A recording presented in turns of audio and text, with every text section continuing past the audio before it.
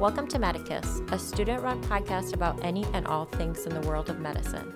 Follow along as we interview outstanding individuals about important topics in healthcare.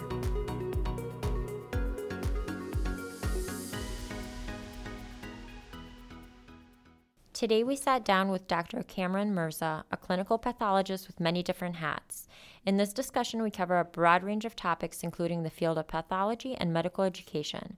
Dr. Mirza brings a unique perspective due to his role as educator as well as advocate for the emerging field of medical education.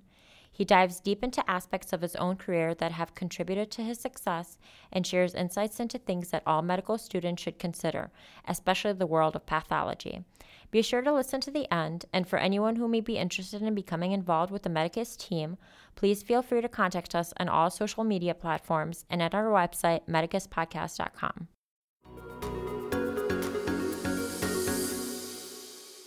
Maybe to start off, can you tell us a little bit about your background? Sure. So I am an assistant professor of pathology and laboratory medicine and medical education and applied health sciences. I work in the hospital as a hematopathologist, so that's diagnosing leukemias and lymphomas and spleen disorders and blood disorders. I also am the director of the molecular pathology lab, associate program director for the residency, and an assistant course director for MHD. In the Parkinson School of Health Sciences and Public Health, I am the program director of the MS degree in medical laboratory science. Wow. So many hats. Yeah. So many hats. How do you? That sounded like a lot, yeah. No, but for real, how do you juggle everything then? What's like your secret? I kind of love what I do. Mm-hmm. I think that's the secret.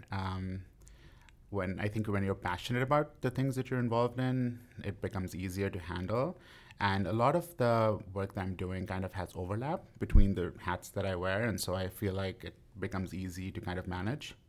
But yeah, no, I guess if you put it out listed like that, it sounds like a lot. Yeah.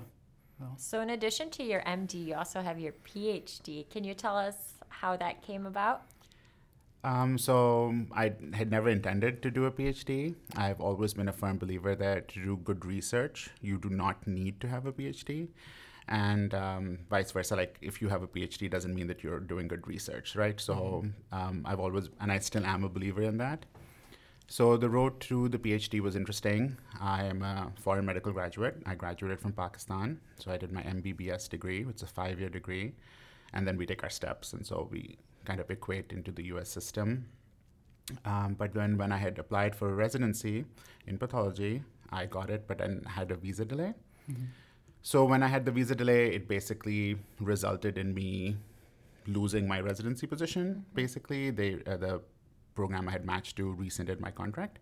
And then at that time, I kind of was in limbo and wasn't sure what to do and didn't want to necessarily reapply with the same application.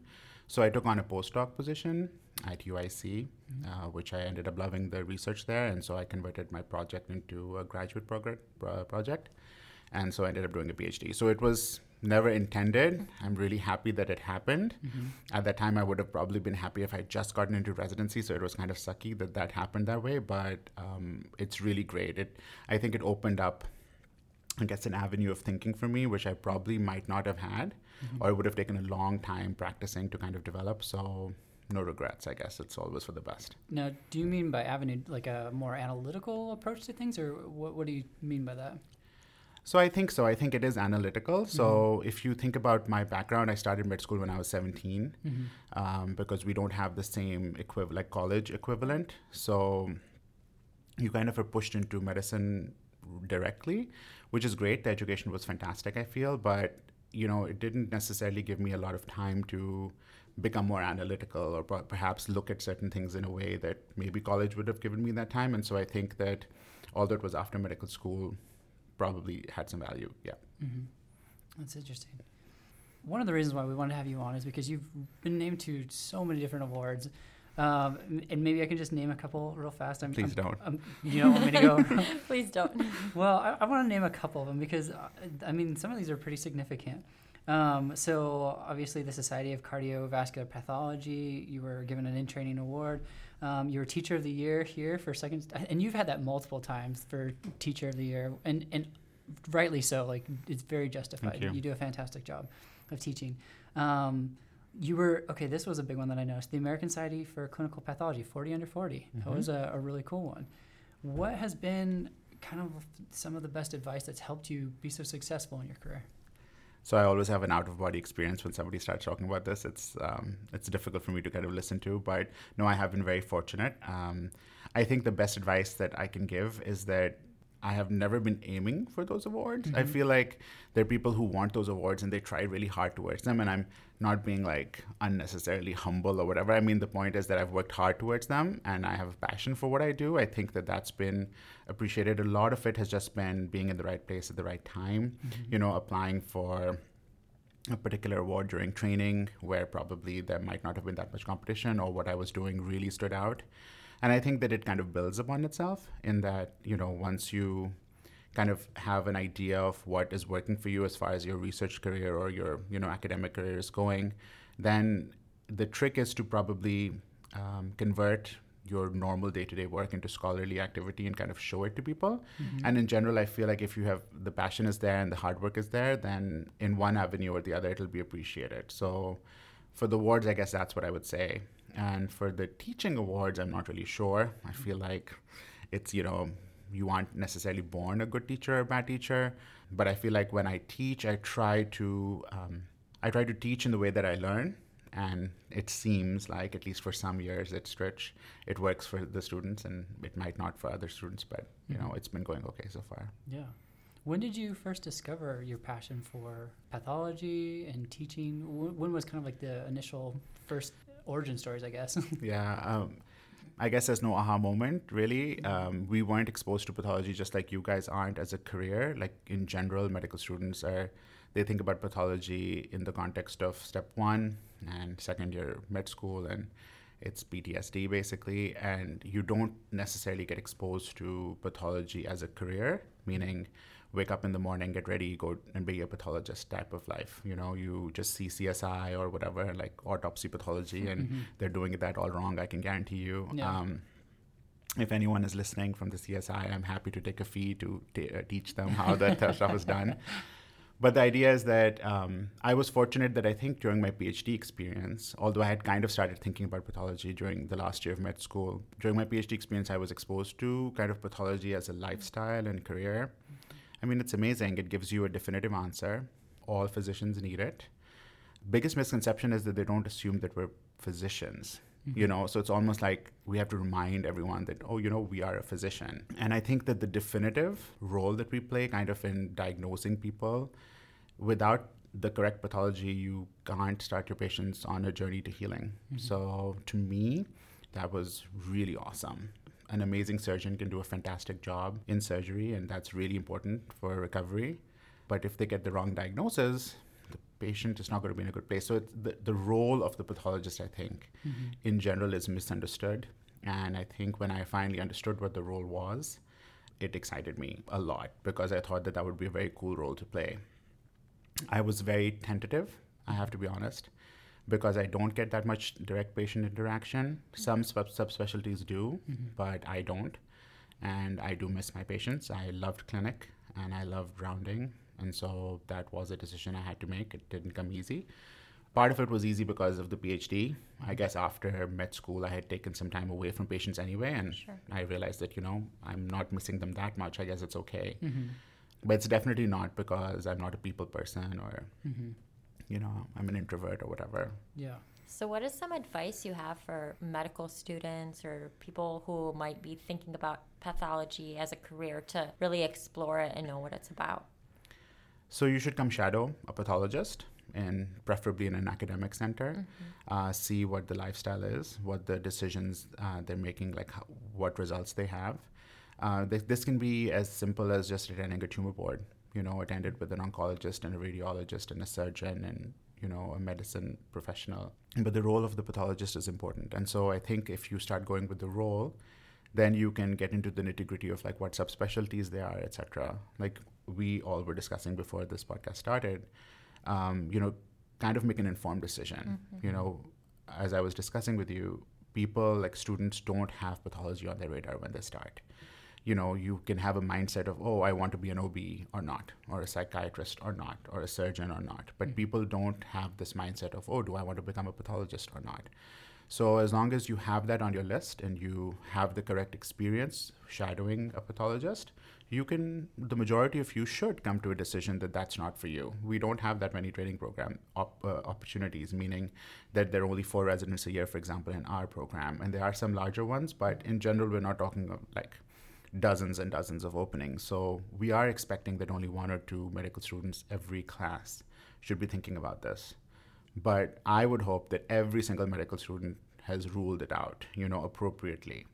And so perhaps the easiest way would be to just do an elective with the pathologist and spend some time in anatomic path and in clinical path.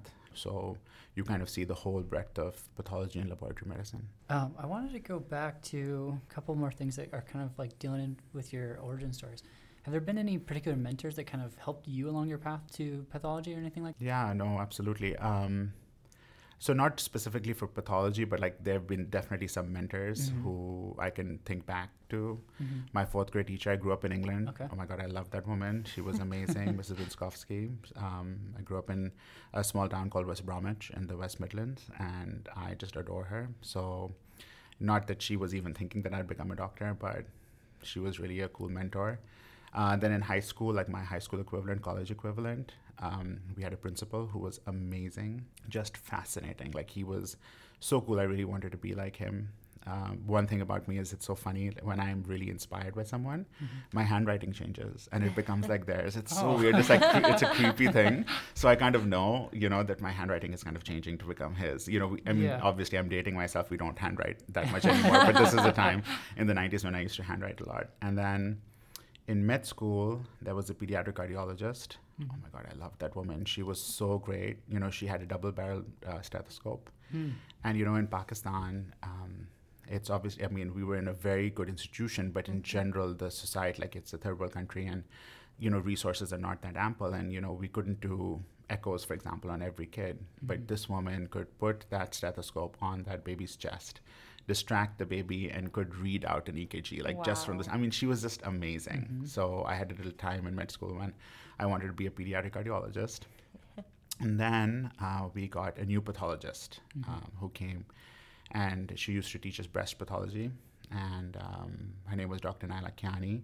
She's still at my medical school. And I was like, man, she's awesome. So I think she had come to the United States, trained residency and fellowship, and went back to Pakistan, and I was like, man, this is amazing. And we also had a hematologist. So hematology in Pakistan is split between pathology and medicine. So professors of hematology oncology can look at aspirates and bone marrow aspirates and sign them out. And man, this guy was amazing. Yeah. He was really cool in a MacGyver kind of way. It was just awesome. And then when I started residency training, the people I did hempath with, unbelievable. They were like, I was very fortunate to train with them.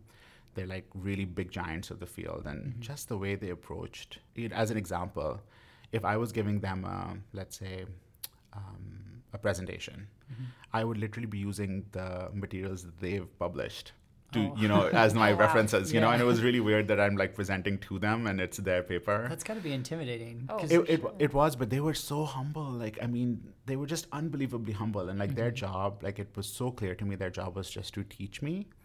I loved that. I really loved that. And I think that, if I think of Dr. James Weideman particularly and Dr. John Anastasi, these guys at the University of Chicago, they trained me as if I was kind of like their son or their younger brother, and Heem was the baby. It was just unbelievable the way they trained me. And I think I kind of want to emulate that in my own career. I'm not sure if I'm doing it to the same extent, but they really were extremely motivational. That was a really wrong answer. No, we love this. We love unpacking all this stuff. Maybe one more to kind of unpack, because this is something that I've been very fascinated with. Do you have a favorite failure? This is something that people that I've talked with, they seem to have certain formative moments in their career where they said, okay, this happened, and because of this, I became so-and-so. Do you have a particular favorite failure? I know you don't have to. It puts you on the spot. So I think... I do. I think I do. My favorite failure was losing my residency, in the sense that I think that it completely changed the trajectory of my life, in the sense that, although I'm still a pathologist and that's what I would have done before, I kind of approach things with a completely different outlook. I'm much more of a believer of everything happens for a reason. I ended up doing a PhD with a significant emphasis on molecular biology. Right now, I run the molecular pathology lab here. Like, I mean, so many things happened that if I was to write an autobiography and like I would leave like 5 pages blank and just black in color, like just a dark time, that was the time I lost my residency. Really, it was a terrible time. But now that I look back, I'm over it and don't have to cry for hours. Yeah. And so I think that would be a favorite failure in that I think it taught me a bunch of life lessons, like in one big bunch, and I wouldn't necessarily want it again. Yeah. But I would want those lessons again. So I guess that is a favorite failure. But it wasn't my fault. So, I mean, I guess a favorite failure would have been like specifically if I had made a mistake. I mean, I did nothing wrong, which I think could be part of the lesson. Sometimes you don't do anything wrong. I mean, it just so happens that everything around you is going to collapse in a way that you can't control. And I think as physicians, we have to really be used to that, So favorite failure, yeah. That's a cool one. I like your favorite failure concept. We should tweet about it, #favorite failure. You mentioned that getting your PhD kind of gave you a different way of thinking that you perhaps wouldn't have gotten in medical school. And can you talk about any other habits or practices that you feel like have helped you be so successful in the field? I'm not sure. I think that in the start of your career, whatever you do, whatever aspect of medicine, and to be honest with you, even if you're not a physician, whatever you're doing, there is a success associated with giving more than 100%. Now, keeping in mind wellness and resilience and all of those things, if you give it 103%, for example, that 3% really gives back to you. So what I mean by that is that you have to do your job, and you have to do your job well. But I think that in order to be massively successful, you have to do a little bit more. And then when you do a little bit more, and if you're lucky, because luck has a huge role to play in this, I think, you'll be recognized for that 3% extra. And if you're recognized for that 3% extra, it's like this positive feedback cycle, which you kind of ride. It's amazing. But then you have to know when to stop it, because you can't keep giving 103% all the time. This is, if you're talking early career, you might get married, you might have children. I mean, there could be 1,000 other things that are happening. Yeah. And so you have to balance it out. But if you just specifically think of career, giving it all you have, at least in the start, I think is worth it, because you never get that time back. Maybe. That's good advice. Yeah. Can we switch gears? I want to talk a little bit about pathology. Of course you can. Anytime you want to talk because pathology. I know that there's people who are going to be very interested in knowing a little bit more about the specialty. That's awesome. If that's the case, this is great. Maybe what are some of the more difficult aspects of a career in pathology? So it isn't for everyone. We do cut up dead bodies and, organs that are outside the body. So you have to kind of have a certain mindset, towards it. For example, when we receive lungs from patients who have cystic fibrosis, they're not in the best of shape, So in many ways, when you cut those open to make a diagnosis, you can't be faint of heart, I remember my first autopsy was a child. That's something I will never, ever forget, ever in my whole life. I know this was like 9 years ago now, and I remember the baby's name. I remember the entire story of what happened. And I even remember like the slides are burned into my memory. So, it's not for everyone. And, I mean, in general, but that's the case for many specialties, right? I mean, radiology isn't for everyone, surgery isn't for everyone. And so some of the difficult things I think that you could perceive to be kind of harsh would be dealing with death, and then kind of dealing with what you would call quote unquote gross things, bloody things, oozy things, ovarian masses, muciny things, So if you're turned off by that automatically, then this becomes a little bit difficult. Also, like one thing that could be very difficult is the fact that you have to be challenged by the slide. If you're not constantly challenged being at the microscope, or if you don't feel like you're really challenged by what you're doing, that becomes very difficult, right? You don't want to go day in, day. I mean, every single day for me, if I think about it from a positive aspect, the slides that I see and the puzzles in those slides that I kind of try and unravel are fascinating. I love that, being able to be in a position where I can speak to my colleagues, other physician colleagues, and say, you know what, your patient does have leukemia, or your patient is in complete remission. And these decisive kind of elements of it are amazing. So you can be completely inspired by this. But then there's some people who look at the slide and look at the microscope and the fact that I sit in my office and kind of do this day in, day out, that can kind of sound mundane, right? So the idea is that you have to be able to find inspiration, and it's everywhere. In pathology, it is everywhere. You know, whether you're differentiating whether a 5-year-old girl has fever from infection or fever from leukemia. I mean, that's fascinating, right? Like every single aspect of how you approach that can be mind-boggling, right? Yeah. Or, for example, if somebody has like this big mass that they've got removed and it's completely benign, you know, and you're the one who's really unraveling that story. I mean, this is fascinating, but it's different fascination compared to seeing patients, right? So, you know, in the new Epic, when I open up an Epic chart to read like a history, I can see the patient's face sometimes because they take the picture now, you know, like they have a picture in the corner. Yep. And that's unusual for me, you know, because I'm not used to seeing their face, you know. It's important for us to kind of be disconnected a little bit from the story because you can make an unbiased decision about, you know, what this baby or this adolescent or this older gentleman or lady has. So it's different in that you have to keep up your own fascination and, you know, you're not rounding, you're not on the move. I tell my elective students all the time that there could be times when you're just twiddling your thumbs, you know, just sitting around, but there's so much to learn in pathology, you know. And another thing that I guess every listener should know is that it's not just about tissue diagnosis. It's like every CBC, BMP, LFT, like every single laboratory medicine test you get, it's all coming from a pathology lab. Oh, wow. So even if you're interested, let's say, in the physics of instruments or the chemistry of like, you know, how a BMP is done, it's all pathology. You know, if a patient is getting a blood transfusion, it's pathology. If the patient has a transfusion reaction, it's pathology. If the patient is growing MRSA that is resistant to X, Y, and Z and, you know, sensitive to X, Y, and Z, all of that is coming from a microbiology lab. If a patient is getting a transplant, you know, there's a diagnosis for why this gentleman or lady needs a transplant. And then there's a whole workup for HLA matching. That's all pathology.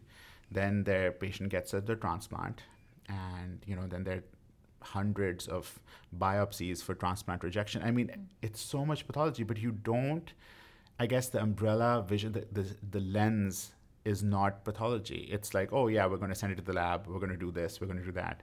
But it's all pathology, you know, so there's so much to discover, really. So to follow up on that, I am curious. I think when you talk to like a lot of these surveys that talk about burnout and things like that, a lot of the doctors say that like the gratitude that they receive from their patients is what kind of keeps them going. Because you don't really have that, how do you, I guess, how do you keep going?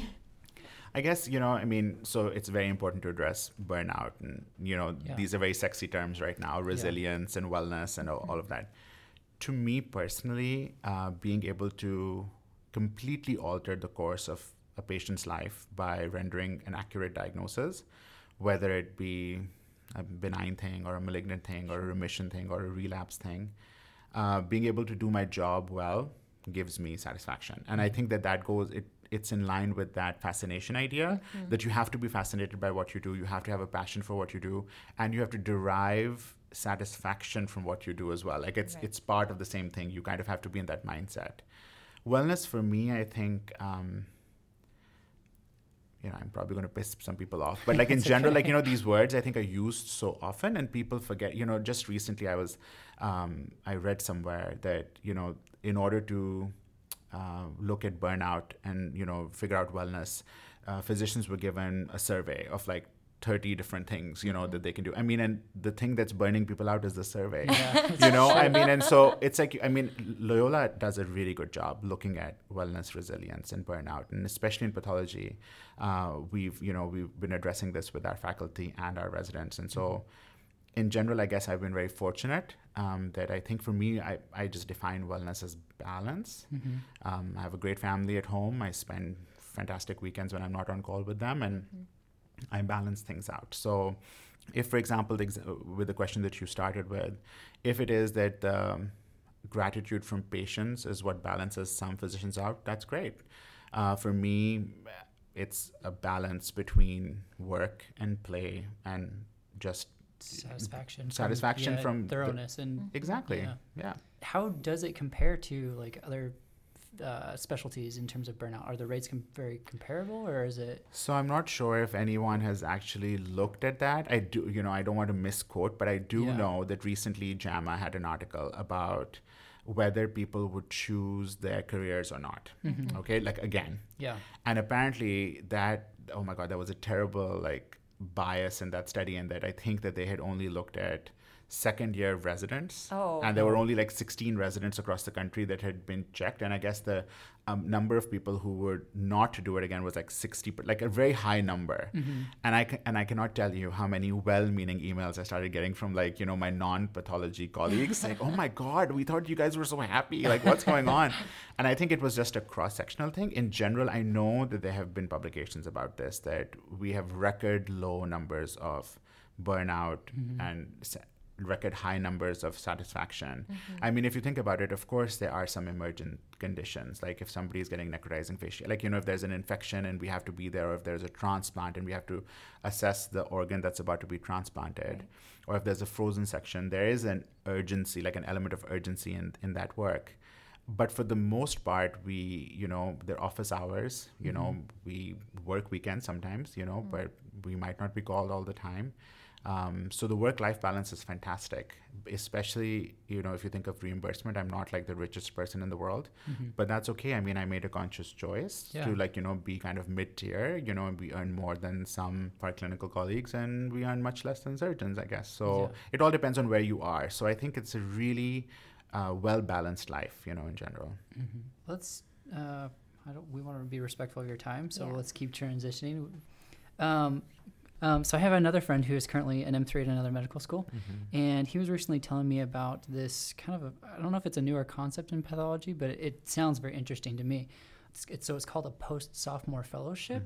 I wanted to get your thoughts on this because it sounds like a very interesting idea. And maybe just to kind of give some context, at least how it's been explained to me, in the field of pathology, they have these third-year kind of allotments where students can basically come and do this internship, externship. And it sounds like it's a really cool thing because they get a chance to work with multiple other specialties while exploring pathology as well. But I don't know. What are your thoughts on it?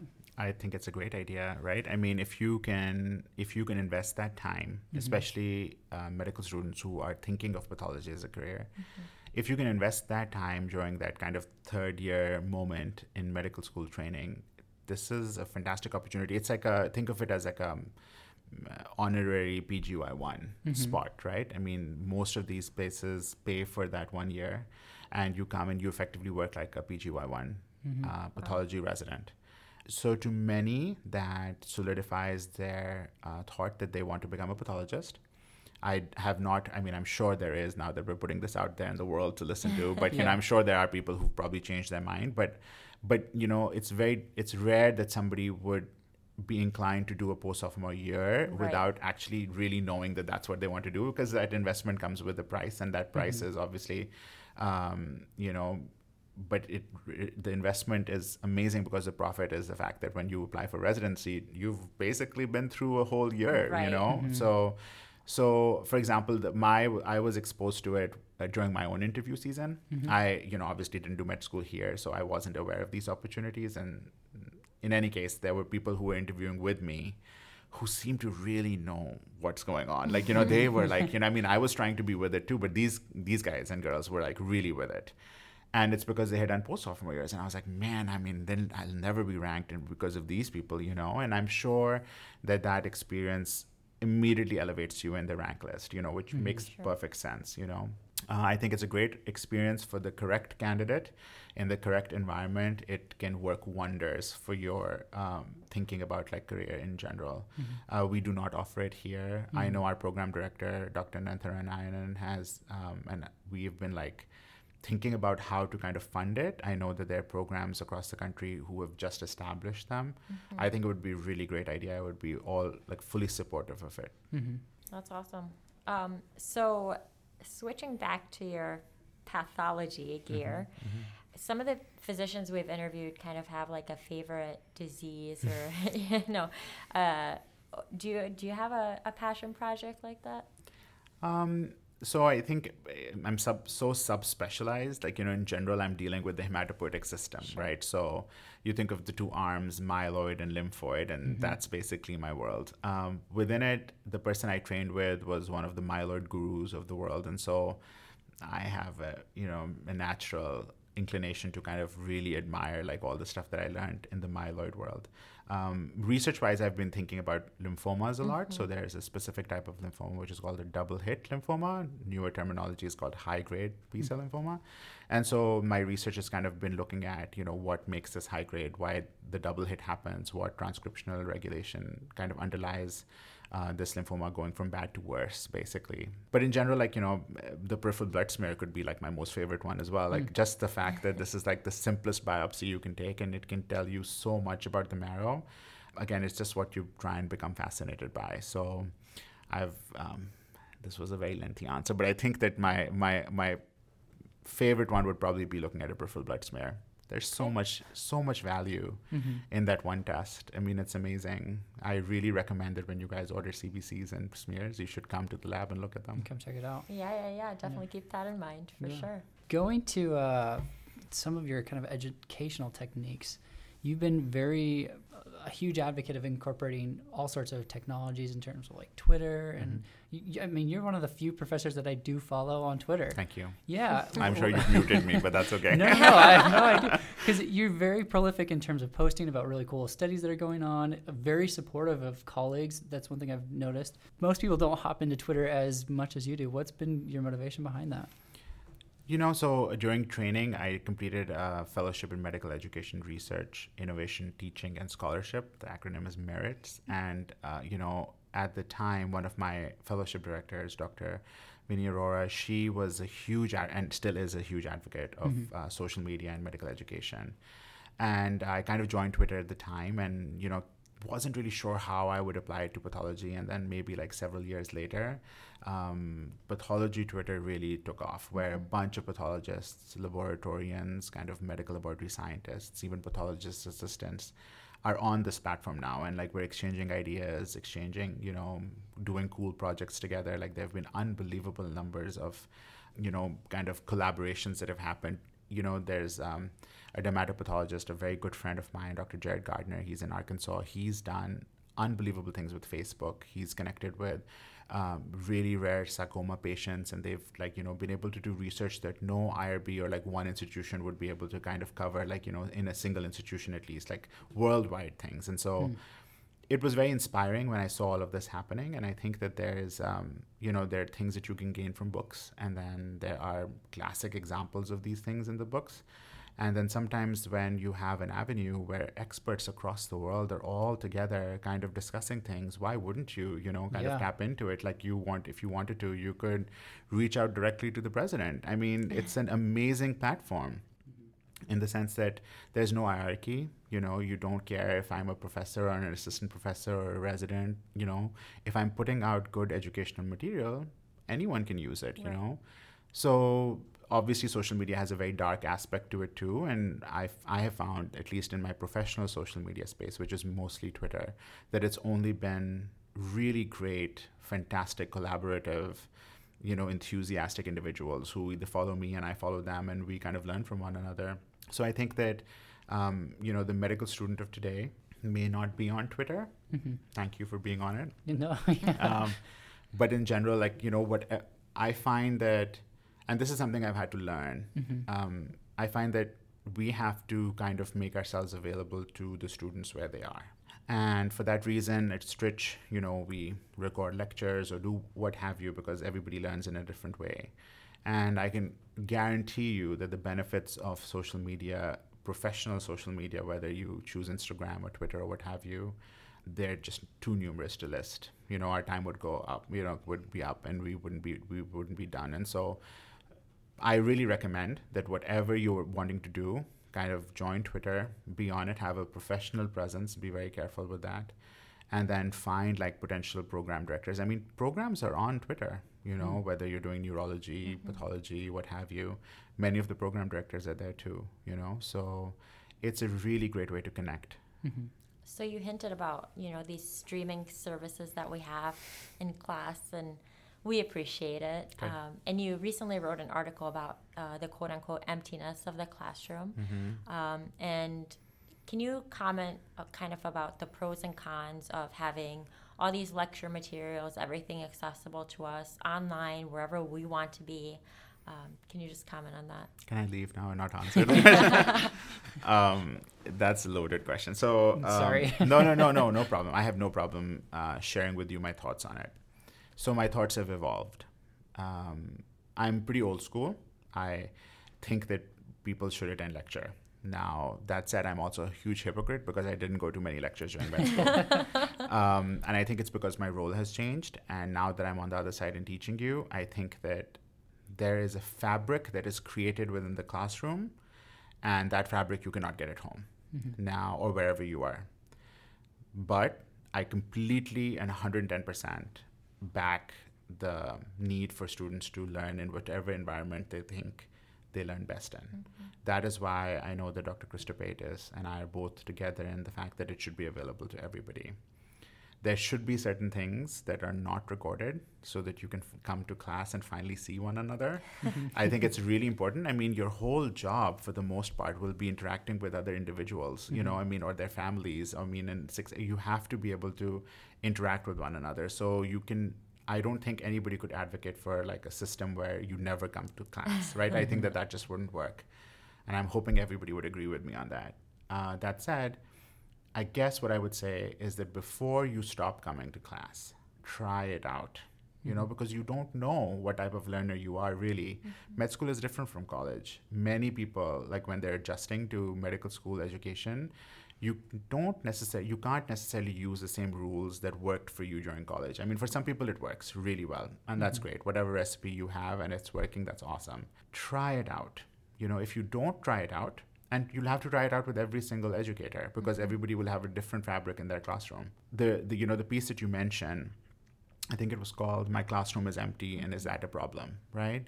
And I think it's because it was written not so much as a negative piece. It was just to kind of explore or have the conversation about the fact that if students learn better in an environment of their choice, what if teachers teach differently based on how many students are there? As a teacher, I know that if 10 students are there, I might behave differently or teach differently versus if 100 students are there. Now, I'm not saying this is good or bad. I'm just saying that the fabric is different, right? So there will be a difference. Will I be less animated? Will I be more animated? I don't know. So when students decide that they learn best in a particular environment, it kind of goes the same for educators, right? Maybe they teach best in an environment. And so should we now start looking at educators who are better fitted for providing online teaching tools? I mean, I'm sure there's some people who sound better, who, you know, whose voice is better on a, you know, microphone or what have you. And there might be some people who would only do best during in-person classroom sessions. And so it's a conversation we need to have, I guess. I think it's an ongoing conversation. Bottom line is that I would much rather have the 10 students who want to be in class sitting there with me as opposed to forcing it on 150 students and everybody be mad. You know, then that's not a good environment either. Right. So I think the answer lies in a balance. Have we achieved that balance? I don't know. I don't think it's possible. But like, for example, tomorrow is when I will be teaching this new crop of MHD students, right? Can't wait. Oh, yeah. Let's talk to tomorrow, and then maybe you'll change your mind. But the idea is that, so it depends, right? Will all the class be there? It's the first time I'm teaching them. You know, it's their second day of classes. Have they already decided that in MHD they want to sit at home? A few years ago, the class was packed.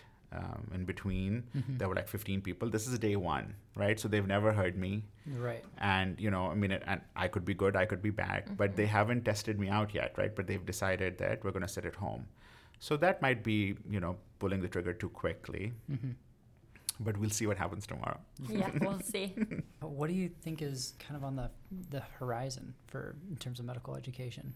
So there's been a lot, for pathology at least, there's been a lot of change, right? When I was a resident, I know that there were like 200 microscopes all along the wall, and people would get their slides, right? And that was really cool. And then it became better. Actually, Loyola was one of the first institutions, I think, in the country to go completely digital with their slide collection, which I think is fascinating, right? It's great. You can access so much more and spend such little time on it. So I have another thought about that, which I'll share with you in a second. But the thing is that pathology has moved in leaps and bounds with this, right? So as things are becoming more digitized, et cetera, and like with the use of, let's say, augmented intelligence, I mean, things will probably keep changing, right? I mean, I always give this example. I remember when I was studying anatomy in med school, my parents are both physicians as well. And my mother looked at my Keith Elmore anatomy book and she was like, oh my God, look at these colors. That's amazing. And she pulled out her Gray's Anatomy, like the original Gray's Anatomy book. Yeah. And she was like, look at this. And like every 15 pages, there was like a black and white, kind of diagram, right? And she's like, you're already so lucky. And she would joke that, oh my God, I'd be such an honor student if I had your books, right? I mean, and it's true. And if you think about it the same way, that now it's like you can get 3D kind of three-dimensional things where you can move things around and look at them in sight. On your phone. On your phone. I mean, it's like fascinating. Like it'll be holograms. And so I think that it's becoming better and better suited to a better and better understanding of physiology and anatomy and biochemistry. I mean, it's amazing the stuff that you can visualize now. Yeah. And I think it'll only get better. The part about the microscopes I wanted to come back to, though, was that looking at stuff in a microscope was kind of essential to what we do as pathologists. And the fact that we took it away from medical students, it's no problem. I don't mean that we need to go back to the microscope days. But that took away the ability for a student to see what a pathologist kind of does, like, like make those movements, put the slide down. Like we still do that. And so I think that was a deterrent from people thinking about pathology as a career. But in the greater scheme of things, it was definitely the right step to go in. Maybe kind of a similar thread with education.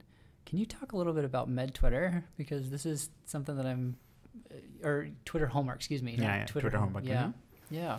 So it's something that I'm really kind of proud of, in the sense it might not even be original to me. I mean, Twitter homework just basically is like, people who are putting anything out there after hours, education-wise. But when I took over the pathology elective here at Loyola, I kind of wanted to have an understanding of what my students are doing during the course of the day. So they won't be spending every single day with me. Yeah. And I don't want to be helicopter mom or whatever dad.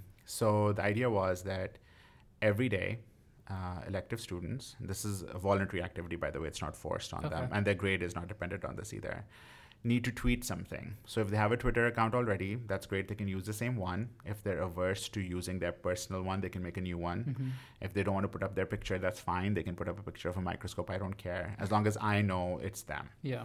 And the idea was that they distill a learning pearl at the end of the day and put it out there, and they tweet it out, and that would be their Twitter homework, and I would get to see it. So for example, if students are rotating through blood bank or micro or whatever, or even hempath and I'm not on service, at the end of the day, a tweet comes out and I see it, and it's a nice little reminder of the fact that they're on the rotation and they're learning something.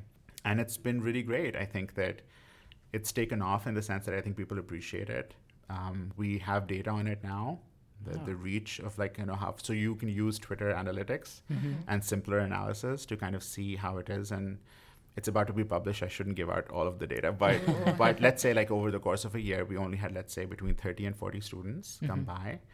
And I would say that their tweets had almost 4 million impressions. Oh, wow. So is that a good way to promote your program, to promote pathology, to promote the profession? I mean, it's just fascinating, right? It's just a tweet a day.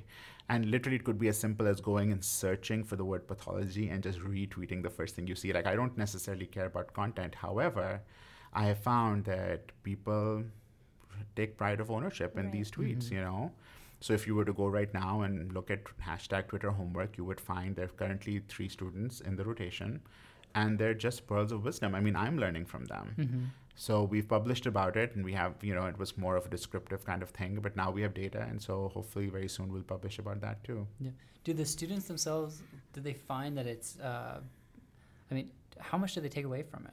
Do they really, because you said they take ownership of it, but does it have kind of a lasting long-term effect for them? So I can tell you that we haven't really been able to gauge in any quantifiable way whether it has had that type of effect. I know that there are studies that have looked at interventions such as this and looked at long-term remembrance of certain aspects. I think it depends on where you are in your medical school training. It also depends on whether you want to become a pathologist or not. I think that, how invested you are will be different. But anecdotally, I can tell you that if I've tweeted about something, I will remember it more. For sure. That's awesome. So I think to wrap things up, maybe can you tell us, aside from pathology and medical education, what you're passionate about? I'm such a nerd. I'm like a really useless person. No, you're definitely not So useless. I have to say that, what can I say? So I've discovered my garden. Oh my God, in the last 3-4 years. So my wife has always been the gardener between us. And she was always into the garden more than I was. But over the last 2-3 years, I don't know what has happened. It's my Just old found that person green switch. Oh my God. Yeah. And so I'm really enjoying seeing things grow in the garden. So I guess I'm becoming an old man. This is like my retirement scheme, hopefully, so I'm definitely passionate about my garden. I have 3 daughters. Really adore those little girls. My wife does pulmonary critical care, so we're both kind of busy, but we try and find balance in it. And so there really hasn't been much time to kind of explore other things just yet, with the kids being young.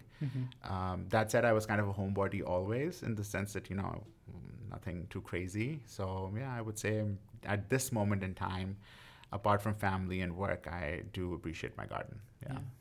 Wonderful. Is there any words of advice, or maybe let's phrase it actually this way: if you could go back to your, let's say, 20-year-old self, 30-year-old self, whatever, what advice would you give? I am only 30 years old. What do you mean? That's true, because you're under 40. 40 under 40. I'm right? 40 under 40 though. Yeah. Okay, so No, 30-year-old self. I understand. Yeah. Yeah. What advice would you give to yourself? I haven't thought about that one.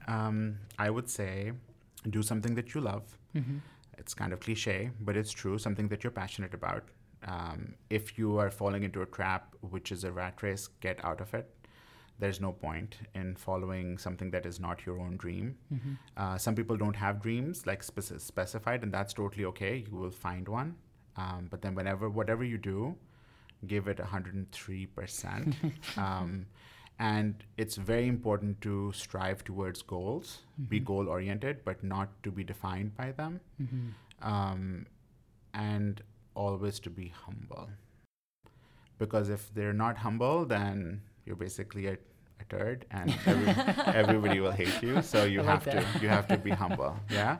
So work hard towards a goal, give it your all, and be humble and be balanced. Yeah.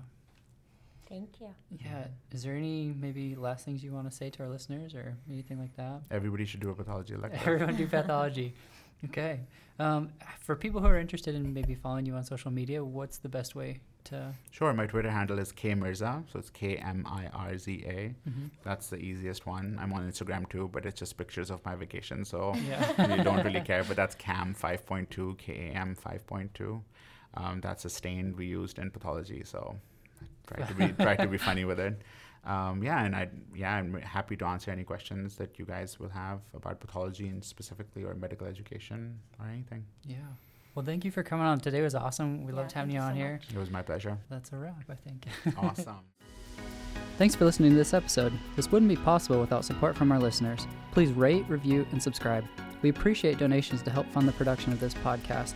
To support us, go to medicuspodcast.com, where you can additionally find show notes, links, and information about our guests. We are at Medicus Podcast on Twitter, Instagram, and Facebook. If you have any questions, comments, or episode suggestions, please submit them on our website. This podcast is intended for general information purposes only and does not constitute the practice of medicine. No patient-doctor relationship is formed, and the content of this podcast is not intended to be a substitute for professional medical advice, diagnosis, or treatment.